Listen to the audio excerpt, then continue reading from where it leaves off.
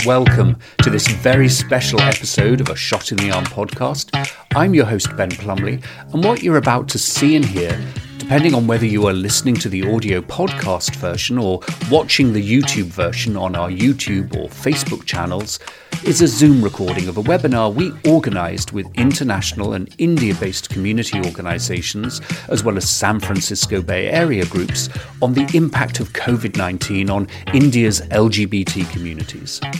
We tried to improve the quality of the Zoom presentation, but our goal was to make sure everyone could be seen and heard no matter where they are and no matter the quality of their internet connection. But it's harrowing and it's deeply moving nonetheless. In the show notes, you'll find links to organisations and other resources that would really benefit from our support and solidarity. Thanks for watching and listening. Good morning, good afternoon, good evening, and welcome to this very special event that is being organised by the Bay Area Global Health Alliance, by the San Francisco Community Health Center, Horizons Foundation, Parivar Bay Area, Frontline AIDS, and Alliance India. My name is Ben Plumley. I'm the host of A Shot in the Arm podcast. I'm also a senior advisor to the Bay Area Global Health Alliance, and I'm also vice chair of the San Francisco Community Health Center. Now, this very special event is also being recorded live and streamed on YouTube, live streamed on YouTube by Dia TV, which is America's largest South Asian broadcast television network. And we'll also be releasing this as a podcast, a Shot in the Arm podcast, later today. So with that, let me hand over to our co-host, Lance Thoma, to begin the introductions. Lance, over to you. Thank you so much, Ben. And thank you to everyone for joining us at such short notice to this briefing on the impact of the COVID-19 pandemic in India's LGBTQ communities and how we in the San Francisco Bay Area can help by making connections to existing effective responses, particularly as it relates to Indian trans communities, with our very own stellar organization, Parivar, located here in the San Francisco Bay Area. My name is Lance Thoma. I'm the CEO of San Francisco Community Health Center, our city's LGBTQ and people of color healthcare organization. We are San Francisco's leading provider of and advocate for HIV and related services, primary care, and support for LGBTQ people of color, and particularly the Asian and Pacific Islander communities, transgender communities, sex workers, and people who use drugs. You can find out more about us at sfcommunityhealth.org. We're also a very proud member of the Bay Area Global Health Alliance. We have two goals this morning. One, to get real-time information on what is happening on the ground in India about the impact of COVID-19 on LGBTQ communities across the country, as well as from those who are working directly with those on the ground. And two, to identify the most effective emergency responses currently being undertaken, that those of us here in the San Francisco Bay Area through our networks and the community more broadly can support. Our co-hosts will make short introductory remarks, and then we will hear directly from Anjali Rimi, the president and co-founder of Parivar, an incredible queer trans South Asian organization here in the Bay Area. Anjali will also be joined by Rachna Mudrabuina from Sital, Parivar's local India partner, specifically focused on COVID-19 relief for Indian trans communities. And then depending on how much time we have remaining, we will open up the floor for questions and answers. Please feel free to put your questions at any time into the Zoom Q&A. Ben will moderate them for us. And with that, let me hand it over to Sarah Anderson, Executive Director at Bay Area Global Health Alliance. Thank you, Lance, and thank you, Ben. And thank you so much, Lance, and to the San Francisco Community Health Center for all the incredible work you do. We are most honored to have you as a member. And just a little bit of background about the Bay Area Global Health Alliance. The Alliance is a Bay Area global health community with more than 50 members from across the sector, all the major academic institution in the area, NGOs, community-based organizations, and tech, biotech, and other companies and private sector companies. We were really created to connect all of the amazing organizations working on just different aspects of health and global health, as many of us didn't know each other. And we're totally dedicated to building this community, working together to leverage and strengthen the Bay Area as a hub for innovation and to advance global health equity. We are most honored to be part of this event. It's part of a series of events we and our members are organizing. I encourage you to visit our website, which includes a range of resources people may wish to refer to as they consider how best to support the emergency response in India. These include the initiatives taken by our members, as well as the contacts provided by our speakers today in this briefing. So now, with great thanks, I hand this over to Roger Dowdy, the CEO of Horizons Foundations, for his brief words of welcome. Thank you. Thank you so much, Sarah, for those words of welcome and inspiration and the work that you and your team are all doing. Horizons Foundation is absolutely proud and honored to be a part of this, and with the folks who are on here and helping to bring some attention to the needs of people in our community throughout India. Horizons was the world's first LGBTQ community foundation, founded 40 years ago, and for 40 years we've been connecting donors with causes. And we have been especially focused in our own work on grant making to grassroots organizations, because we believe that is where true change comes from.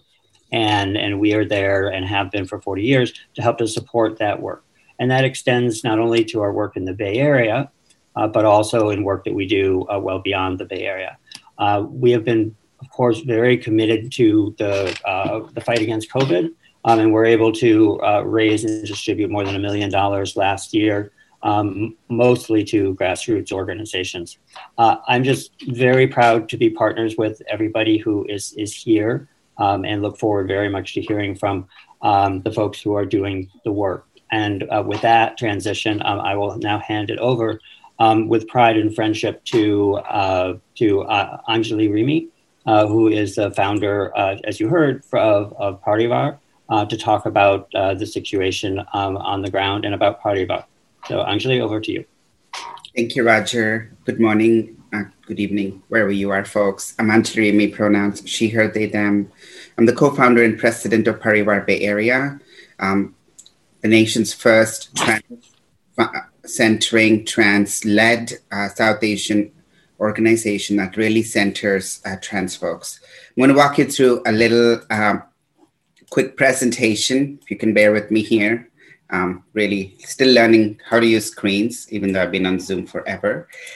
So Parivar came out of a necessity to really center trans GNCI South Asian folks. Here's a little bit about us.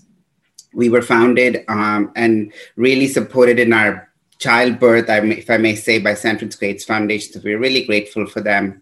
We're located in Oakland. We have 3 co-founders, and I'm currently leading as the president. Our membership has been 600 plus.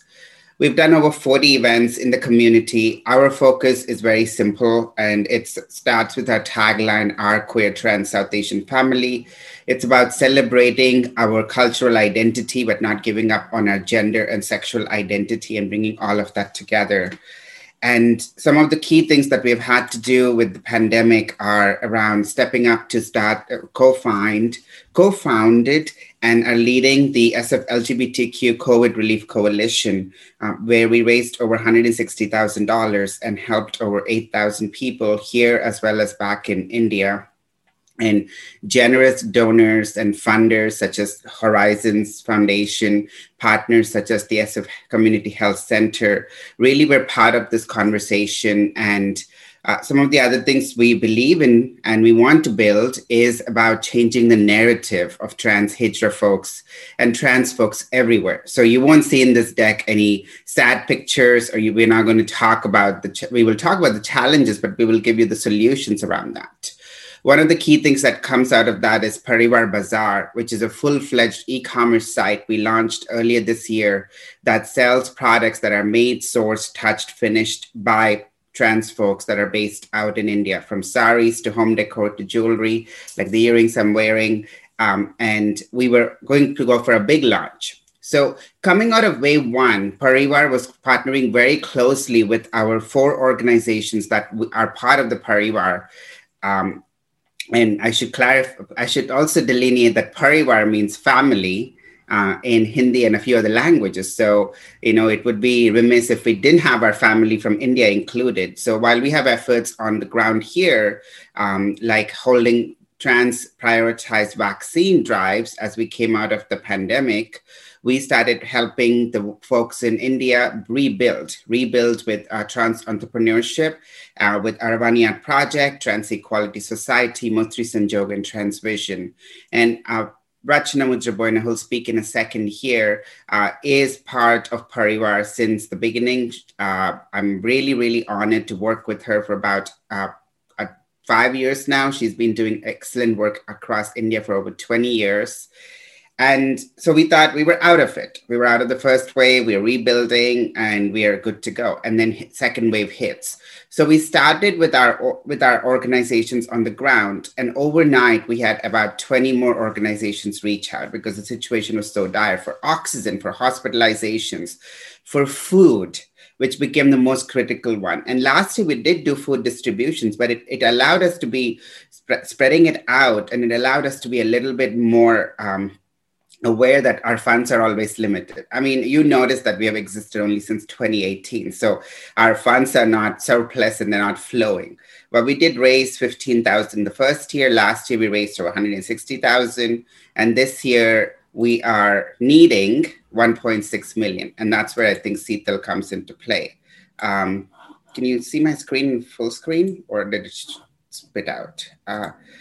All right, so Seetal is Save Indian Trans All India Lives, and it is a grassroots COVID relief effort that has now become a strategic long-term plan that we need to address in India. It is spanning across 20 states, 47 CBOs, and 53 communities. Wherever you see the little check mark is where we've been able to reach folks at least for one food drive, at least for one food distribution. Each food kit is about 1,200 rupees to 1,800 rupees. So that's like $1 or $2, and lasts a person for about 10 days. We've had to split that food kit because we did not have the cash flow, because our primary source of funding is GoFundMe. And we're waiting for those funds to be released because we don't get access to those until after the 25th of the month. A few folks have stepped forward, and we have put forward all of Parivar's operating money to take care of this. So far, we have spent over $45,000. And we have folks who are doing this work on the ground, trans women primarily, who are going into these rural areas, walking lots of kilometers to get to where they need to, whether that's in West Bengal with Mutri Sanjog, or in rural Andhra, or in desert Rajasthan. Our next phases are all about making sure that we rebuild again. We are not going to give up. The struggles of folks in India are paramount. The LGBTQ community still continues to see a huge amount of difficulty in being and existing as themselves. They have rather challenges that I would love for Rachna to add here in a second on being accepted at home. And let's not forget the high incidence of domestic violence, as well as those that have control over them. And what we want to also delineate to you is the difference between trans and Hijra. Hijra is a very close-knit cultural identity, and there are specific norms around how to exist within that community, and even us as trans folks do not have access to some of those communities as we're trying to do this relief effort. So there's a whole level of different dynamic that we need to play out to, and the respect Rachna holds is really paramount for us to be able to access those communities and support them and have their confidence. The Hijra trans communities are relegated to asking for alms, which are unfortunately coded as begging, but we're not begging, we're asking for alms and giving you blessings. And we were revered as gods and goddesses before the colonization happened. So when you take away livelihood, it really takes an impact on mental health. And we have lost some folks to actual self-harm before COVID could even get to them. And what do we want to do moving forward? We want to rebuild. This is what Parivar exists on. This is what we did when we came out of the pandemic. We had paper plate making machines, eyebrow threading, vocational training classes. Our Vani project is all about giving the option to trans folks to walk away from sex work and begging if that's not what they want to do, and become artists with a stipend. You see vegetable vendors, sewing machines, that some of the saris, that sari that you see being sewn is actually on our website if you want to check it out.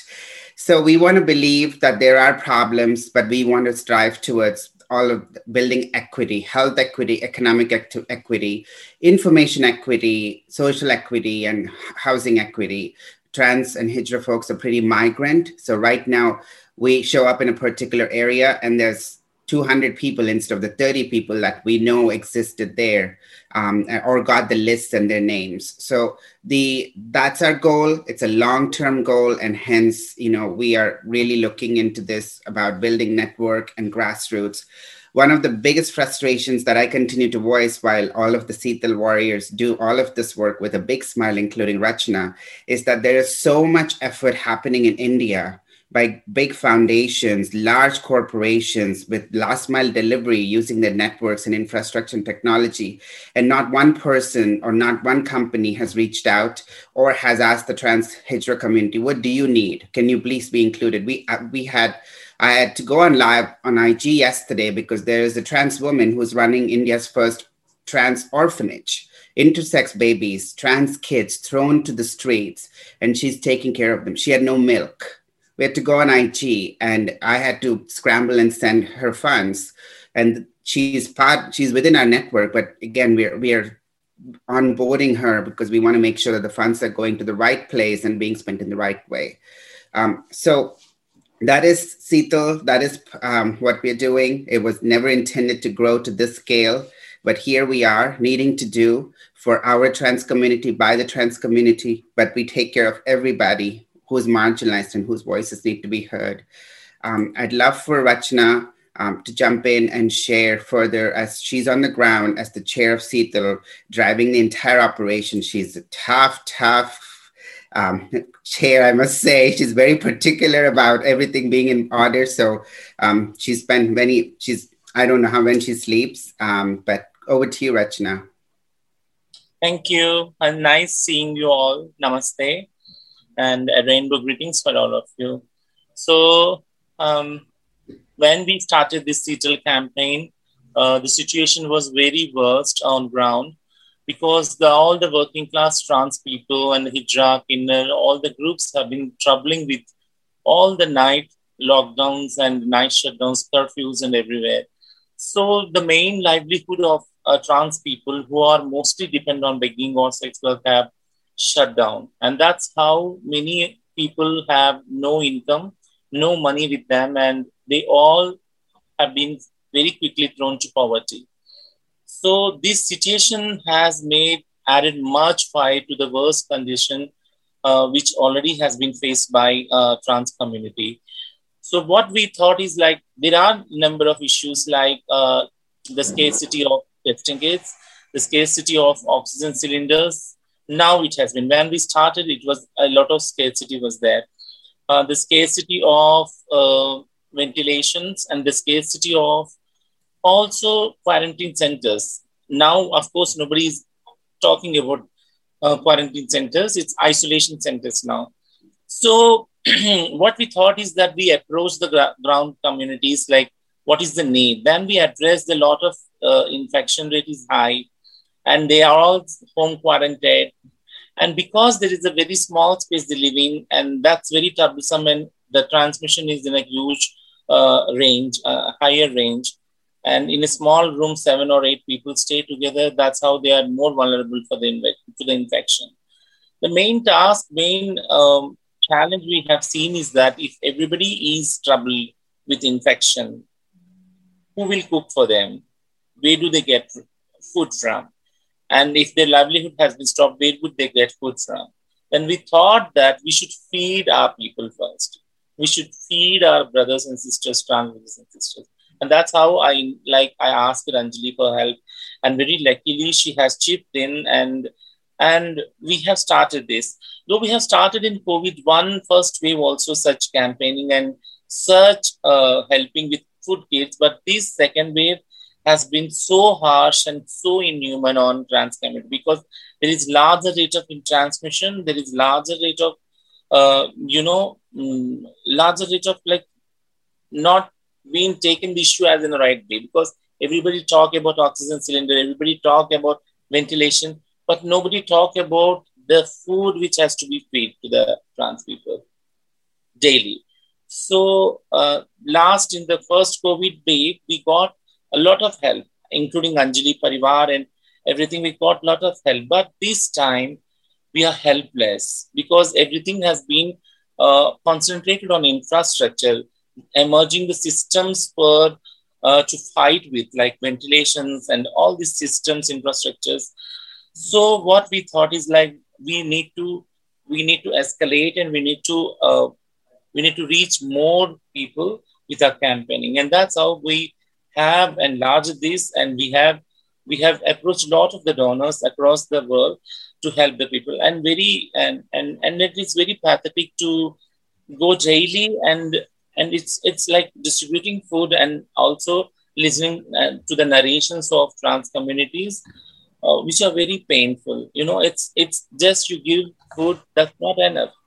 That won't serve the purpose actually, and they are really worse conditions. They have to pay the rents, they have to pay for medicines, and there are also lot of other needs.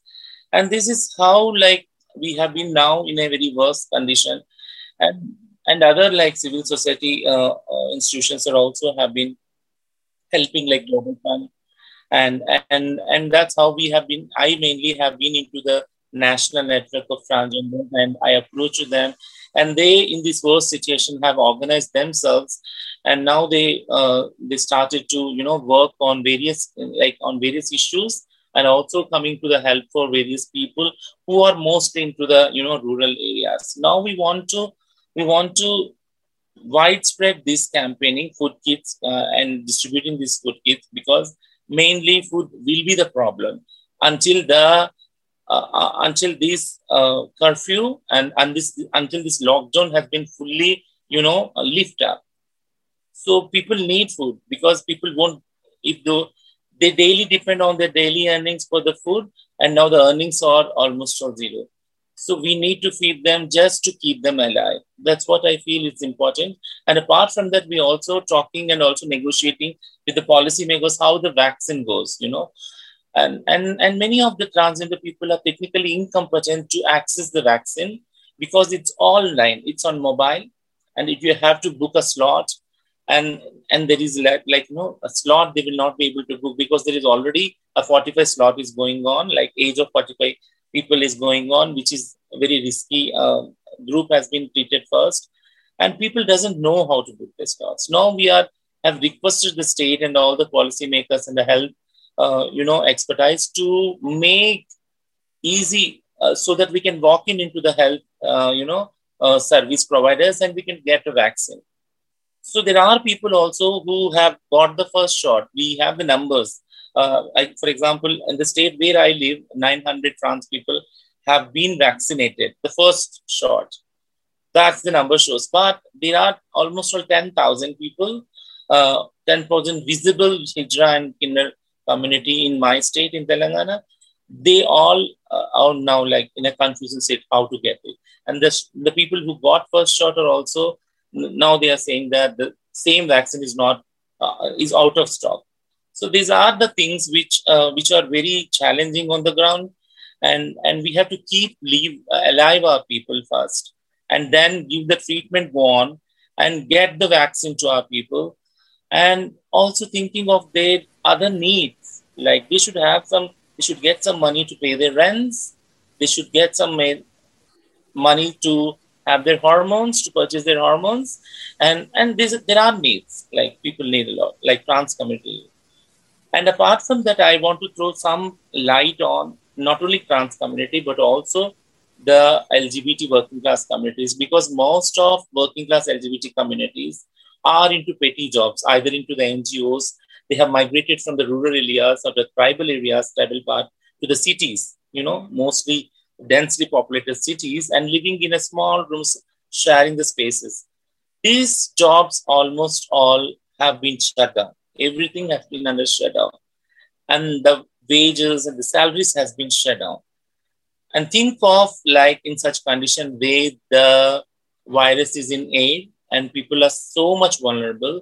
And if you're not talking about those communities which are in such conditions, in a very vulnerable conditions, then we will be leaving out few are people who are in most need. So in last COVID first season also, I approached a lot of civil society organizations. We made list of such people, and we have gone door to door delivering the groceries and medicines also. And luckily, last and first wave, like many of the civil society also have donated for hormones, donated for medicines, donated fruit groceries, and that's the thing. But now the situation is very, very, very dangerous and very heart-wrenching, because the infection rate is more, and nobody asks for whether what help you need. Coming to the end, one thing I want to throw light is the mental health needs. So there is already some trauma and mental pressure going on everyone during the pandemic, and we have non-LGBTI people have some helplines. Somebody calls them and asks them daily, have you taken the medicine? How is your condition? But that thing is not there with LGBTQ people, because the mental health has not been ever discussed. And we have recently seen these progressive judgments, like the Nalsa judgment of transgender people and now the Johar judgment of LGBTQ, decriminalization of homosexuality. So during this decriminalization, and we are going towards the inclusion and talking about diversity, and also the sensitivity towards the LGBTQI people, this pandemic came in. This pandemic has entered and has made burst of people who are mostly marginalized and who are mostly into working class. So to mean to say is that the mental health issues are also needed, because there are a lot of people who are suicidal during this, and they have been into trauma and suicidal during pandemic. Recently, 2 days back, we have seen a trans woman, very young trans woman, woman has been committed suicide. So that's the situation. It's the physical, and it's the mental, and it's the emotional need are more for LGBTQI people across the nation. So we are approaching people, we are having the data. We now have the data because we should have the data. The lessons we learned in the COVID one are that we doesn't have any data of the people. Every time we go, people are people migrate from one reason to other reason for life. So LGBTQI people, when migrated, will not be recorded, will not be taken on the record. So that's the problem, because for the daily earnings, they migrate. So now we have at least one record. If it doesn't have the record of such one LGBTQ person, we have the record of a data of his friend or her friend, so that we can approach them at least. We can call them and we can ask them what they need. So now we are Ruchana, I have unfortunately to dive in and make sure we move on, but a really deep thanks to you for setting out the issues that the community faces in such clear terms. And I hope that through Parivar, but also the links here, that if people have questions or further points that they want to raise to you, please feel free to do that. So thank you. You and Anjali are doing God's work, and I hope you'll be available for questions as we move on. But I now want to turn to the broader international response that has been mobilizing, and it is a huge honor for me to invite another of today's co-hosts, the Frontline AIDS Organization, which is an extraordinary group. I confess I've known them since the mid-1990s, and Frontline AIDS has been really at the forefront of building community responses to the AIDS response. They've been out here, they've met with Roger, their executive director, the incredible Chrissy Stegling, has visited San Francisco, met with community-based organizations, including Lance's, on a number of occasions. And we're also very honored that one of their board of trustees, who also happens to be a member of the board of the Bay Area Global Health Alliance, is Purnima Mane, who I often refer to as my partner in crime, and she's gonna get me for that. But still, I'm really thrilled to pass on the virtual mic, as it were, over to Divya Bajpai, who is Director of Programs at Frontline AIDS, to talk us through the international response to India's LGBT COVID crisis, what Frontline has done, and then for her to introduce her colleague, Ashim Chawla, who seems to know everybody on the call anyway, but Ashim is the CEO of Alliance India. So, with that, Divya, if I could ask you to unmute, and the floor is yours. Thank you. Thank you so much for the lovely introduction, Ben. Good morning, everyone. Good afternoon or good evening, depending on where you are.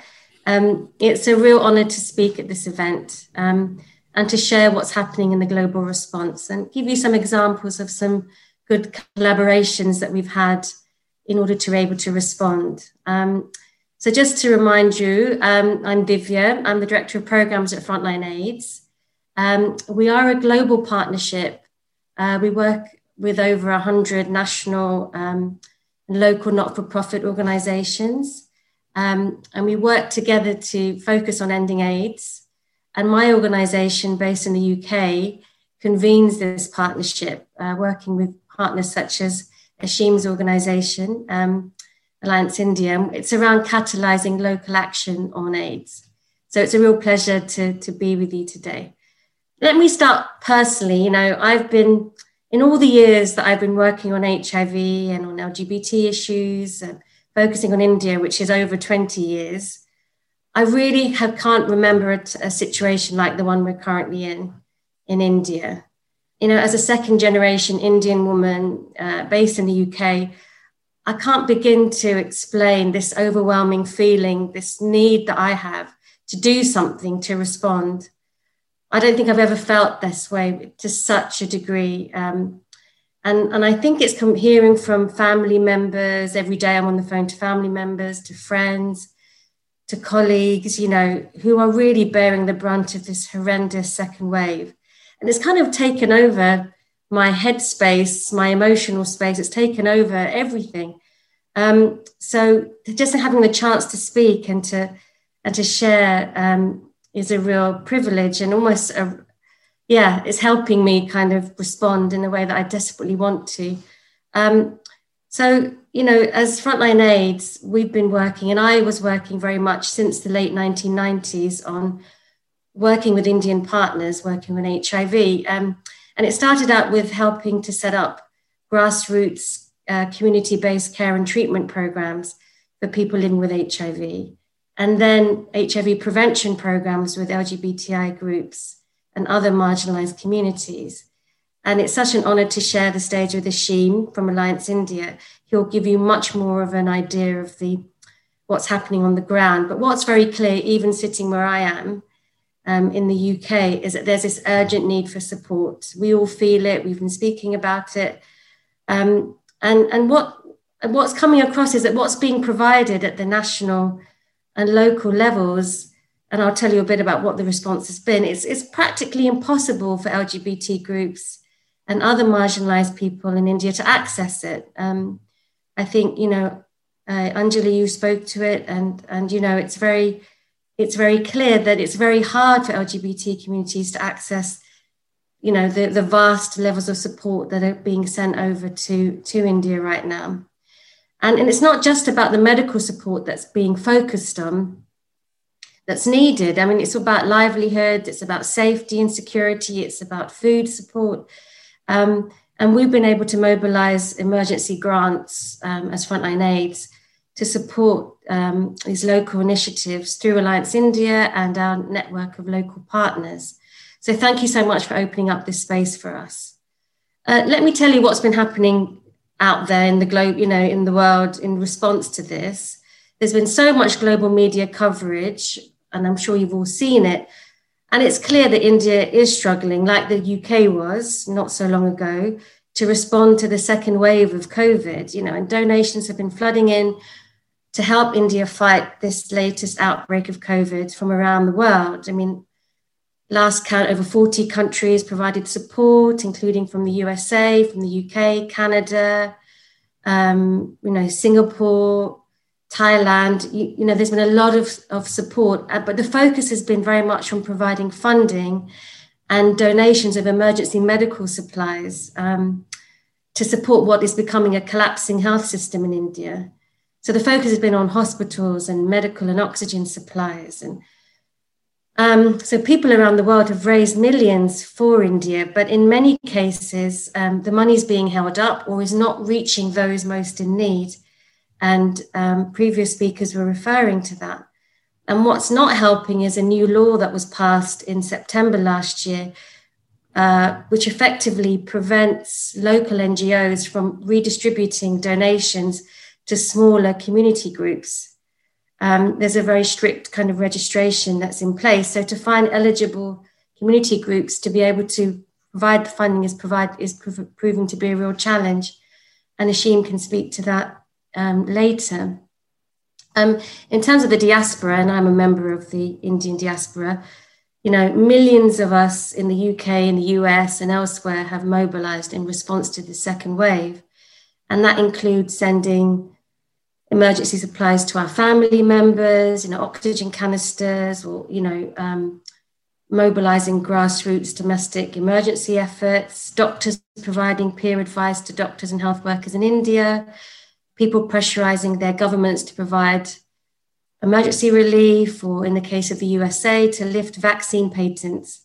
And there's many examples in the US, the UK, Canada, where that's happening. But where I'm feeling there's a gap, and perhaps others can correct me, but there hasn't been that focus on supporting LGBT emergency funding in these appeals. There are LGBT-focused emergency fund appeals for COVID, but again, India isn't necessarily it's not the specific target. So overall, I think the end result is that out of all the support that's coming internationally, it's focusing on the general public, and it's providing medical support and strengthening hospital responses. And not much of this is addressing the needs of LGBT groups and other marginalized communities. Of course, there's many local initiatives, and we've heard some beautiful examples just now where LGBT communities themselves have generated resources and responded with emergency support, but much more support is needed. Frontline Aids, just to finish, we have systems in place, and we're able to respond through our network of local partners who are eligible to receive funds from these government requirements, but can provide direct support to LGBT communities. And this is ensuring that there is continued access to life-saving HIV care and treatment and prevention is sustained, as well as ensuring that the immediate life-threatening impacts of COVID and of the lockdown situations are being minimized in India for LGBT groups. And with the Elton John AIDS Foundation, for example, we have a very good partnership with them. And last year, they funded us to help manage their second wave of COVID-19 emergency funding. and that was to reach LGBT communities and other marginalized populations. I think that in combination with other donors, we were able to disperse around $1 million of community response funding, and to across Africa, the Caribbean, and Asia. And this is where that combination of EJAF having tapping into different audiences alongside our partnership and our footprint and our reach to be able to reach LGBT communities and other marginalized communities really helped us kind of catalyze that emergency response. And of that $1 million that we were granting, we were able to grant 62% of that to primarily LGBTQI communities, so as well as people living with HIV, sex workers, and people who use drugs. And we were able to grant to over 40,000 individuals. And similar to what we're hearing today, the majority of that funding went to food and shelter for individuals, as well as ART, adherence support, and mental health and counselling support, as well as, you know, the prevention of PPE, information about prevention, hand sanitizers, and home management and COVID-19. So really what's happening is that community organizations are designing, managing, and delivering these emergency support, and we keep in close contact with them because obviously the situation is changing so fast. So it's about helping them kind of adapt to the evolving situation. So really to end, I suppose, emergency funding can reach those organizations in India who are innovating and responding in real time to the needs of LGBT groups in India. And it's a question of knowing how to access the structures that are already in place to get to those hardest to reach individuals. Because, you know, otherwise there are blocks, but there are ways to overcome those barriers. So thank you again. It's been a real privilege to be a part of this. And now it's a real honor and privilege to hand over to my colleague Ashim Jala, the CEO of Alliance India. He's going to talk about what Alliance India is doing, what the challenges are that they're facing on the front line of COVID and HIV, and how they are meeting all those challenges. Thank you. Hello, everyone. My name is Ashim. I was just introduced as the Chief Executive of Alliance India. We are India's leading HIV response organization in existence for over 20 years now. We were established by the International HIV/AIDS Alliance, which is now known as Frontline AIDS, where my colleague Divya works. And we are part of the partnership, the global partnership of Frontline AIDS. As a partnership organization ourselves, we combine the strengths of 250 grassroots collectives across India and the South Asia region. These are collectives of people living with HIV and AIDS, but also groups of people who are, who comprise of the LGBTQ community or are from, say, the people who use drugs constituency or key population groups generally, sex workers as well. We work with these communities. We also work with the government. We work with Indian corporates. We work with UN bodies. The Global Fund is a big ally for us and other donors as well. And our main objective is to make HIV and AIDS a disease of no consequence. I know we pledged that we'll end AIDS by 2030, but the stubborn and slow pace at which infections are reducing, that's not going to happen. So we'd much rather be pragmatic and say that we'll try and make it a disease of no consequence. We have a very strong focus on care and support. Divya started the story many, many years ago. Our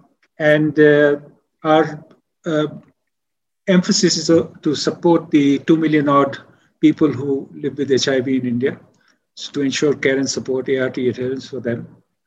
And this is also the world's largest community-led ART adherence program. So it's quite massive and complex. And we have a separate gender sexuality rights unit which works on the issues of trans men and trans women, their health and well-being in particular. We also run testing and health services for the LGBTQ community, particularly for men who have sex with men. And we also work with people who use drugs and advocate for their needs and use harm reduction principles. So that's us generally, a very brief introduction to who we are and what we do. COVID-19 has hit India hard, of course. We all know that from media reports, so I won't dwell on that. But in the beginning of this year, we were celebrating a very easy victory. In March, I think it was, we were sort of sounding like some magic had happened and we had done and dusted with the pandemic. The health minister announced that we were at the end game of the pandemic. So that was a very dramatic announcement. And all of a sudden, within weeks, the story fell apart and we descended into what is called the COVID-19 chaos. Instead of using the lockdown to bolster our facilities, our medical infrastructure, we went into a terrible, avoidable oxygen crisis and a huge shortage of medical facilities and utter chaos in rural areas in particular, I should say, because in rural areas, so many people have died. I know that for certainty because my wife works as a journalist, so I keep hearing the stories from the ground as well. So in rural areas, the situation is worse.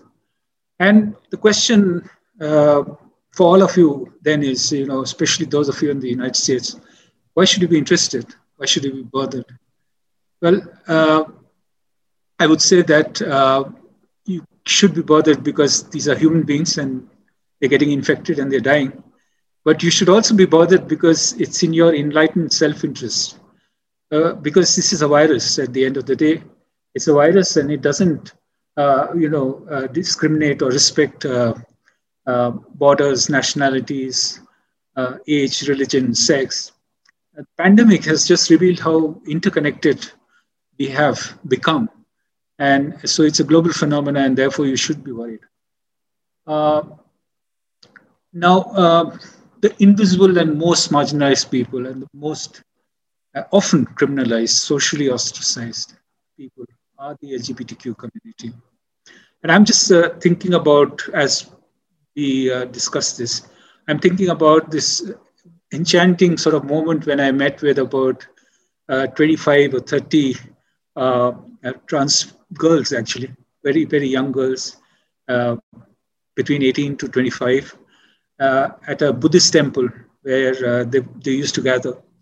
And when I met them, they were telling me about their lives. One, that because of the lockdown situation, they all wanted to go home, but they couldn't go back home because of the fact that they hadn't revealed their feelings and their sexuality, sexual orientation to their folks back home.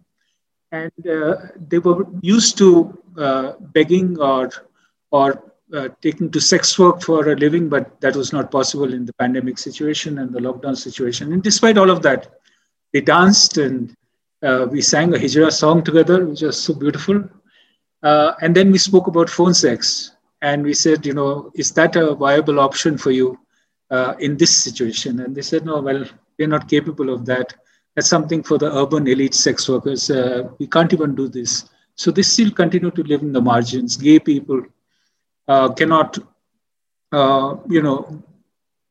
sort of interact because of the fact that their hotspots, they call them hotspots back in India. I don't know what you call them in the United States, but hotspots are not accessible in the lockdown situation. So they're always on the margins of society. I've come across trans women with C19 symptoms suffering a lot of discrimination at medical facilities, and which basically means denial and sometimes death without diagnosis. So a situation like Rachana has put it is a terrible one. As far as our response is concerned, we are firefighting for the most. Our primary response is, of course, to ensure that nobody dies of AIDS. And if this means getting ART to the doorstep of people living with HIV, we do that. If it means making sure that everyone has basic safety and hygiene kits like soap and sanitizers and masks and gloves, that we make sure that everyone has that. So we've been running very big programs. Divya mentioned the Elton John AIDS Foundation relief operations. Yes, that was also carried out by Alliance India. And we, apart from, distributing food rations to vulnerable communities, we also arrange COVID-19 testing for the marginalized. But the Global Fund, I would say, is the biggest ally for our efforts this far. Recently, I don't know if you read it in the news, but the US government made a donation of $3.5 billion to the Global Fund to fight COVID internationally across the world. And the Global Fund has made available $150 million to India. And we hope to get a small bit of this kitty to make our response more, to make it run deeper. But these efforts are never enough. It's never enough to,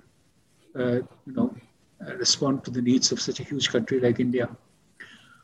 What I would say in the very end is that it's very surprising that there is hope despite the chaos and pandemonium that's all around us, that the rich and the middle classes who have been hit the hardest, their generosity index hasn't dipped, which is quite interesting and something that I ponder about a lot. So we run a fundraising campaign called End AIDS India.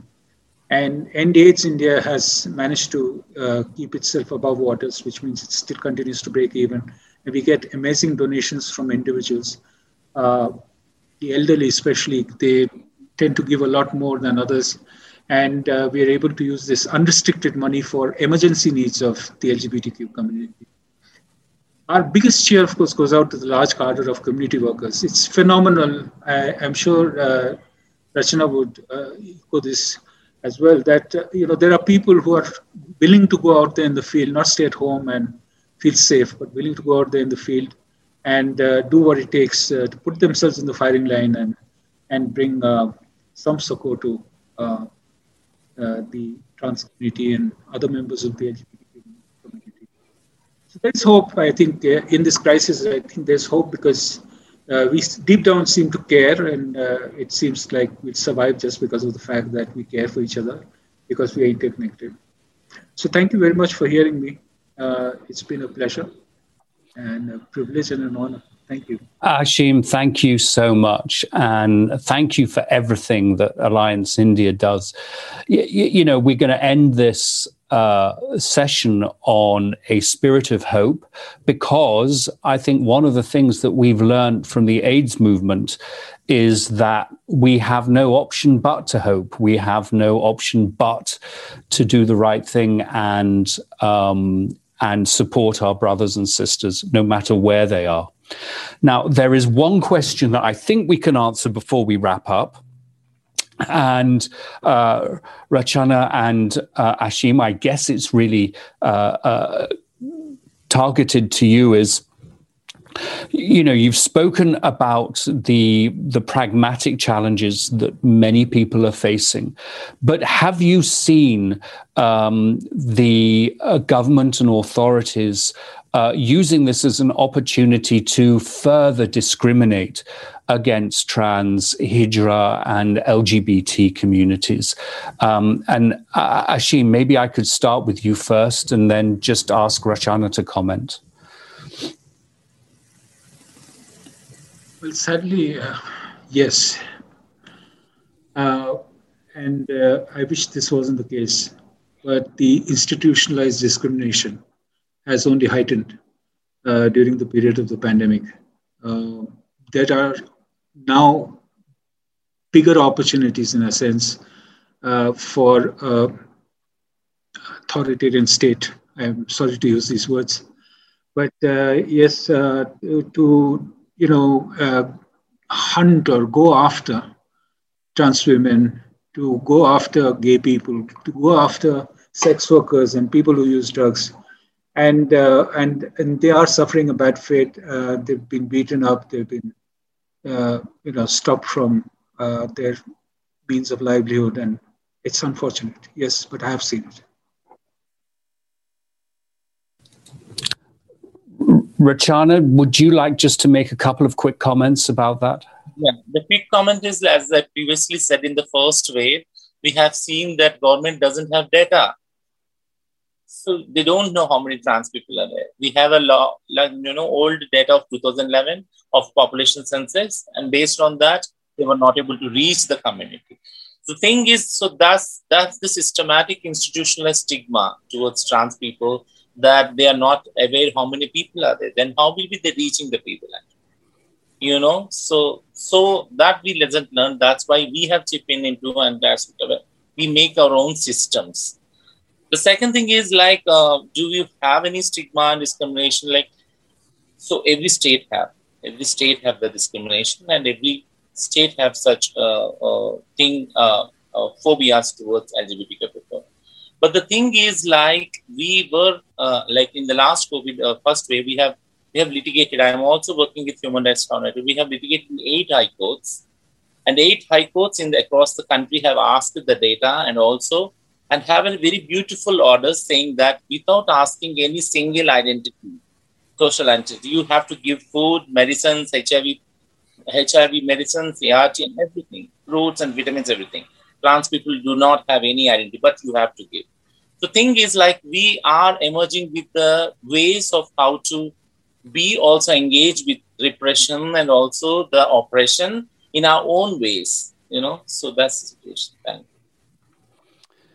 Well, with that, I know we've had a plethora of questions. We'll be able to come back to some of these, I think, by text and connect people directly. Can I hand over to Lance Toma to wrap us up for this event? Because I promised everyone we would end on the dot of 9 Pacific time. And thank you all for joining and giving us time and being part of what will be a family in the response to this. So, Lance, over to you. Thank you, Ben. Thank you so much, everyone, and especially to Rachana and Ashim. Being on the ground, you are brave warriors. You are doing everything that you need to do. We know this, as Ben was saying, from the HIV epidemic and homophobia, transphobia, as LGBTQ organizations. We know this so well.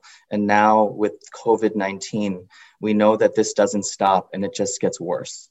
And it's going to take everything. And I just appreciate everyone on this call that is really thinking about how we need to be in solidarity, to your point, Ashim. That it's a global pandemic, and we will only get to the other side of this pandemic if we are all working together and in solidarity. Ben, you shared with us on the chat resources about these remarkable organizations, Parivar, Frontline AIDS, and HIV/AIDS Alliance India. This is a crisis, and it will not pass with the next news cycle. And to make a difference, for us to get to the other side of this global pandemic, especially for our LGBTQ communities in India, it will require solidarity and support from us here in the San Francisco Bay Area. In certain ways, many of us we know here on the ground in San Francisco, we are facing some similar challenges. At San Francisco Community Health Center, we are on the streets. We have seen the need to provide food, basic hygiene kits, harm reduction supplies, and of course, the mental health support that is so critical. We just know that that is what is taking the lives of many of our LGBTQ community members and our trans members in particular. And so those served by CITL, Frontline AIDS, HIV/AIDS Alliance India, we feel this and we know this well. And it's the spirit here in our San Francisco Bay Area and San Francisco Community Health Center that we welcome everyone and we make sure that those at the margins are front and center. We never leave anyone behind. We know that everyone is family. We do our best to support each other no matter where we live, no matter the color of our skin, who we love, our gender identity, our sexual orientation. I just want to thank everyone who joined us at this briefing, to all of our co-hosts, our magnificent community leaders, and of course, Ben Plumley, thank you so much for organizing this on such short notice. Thank you, thank you, thank you, thank you. Please, everyone, have a great day, have a safe day, and please be well.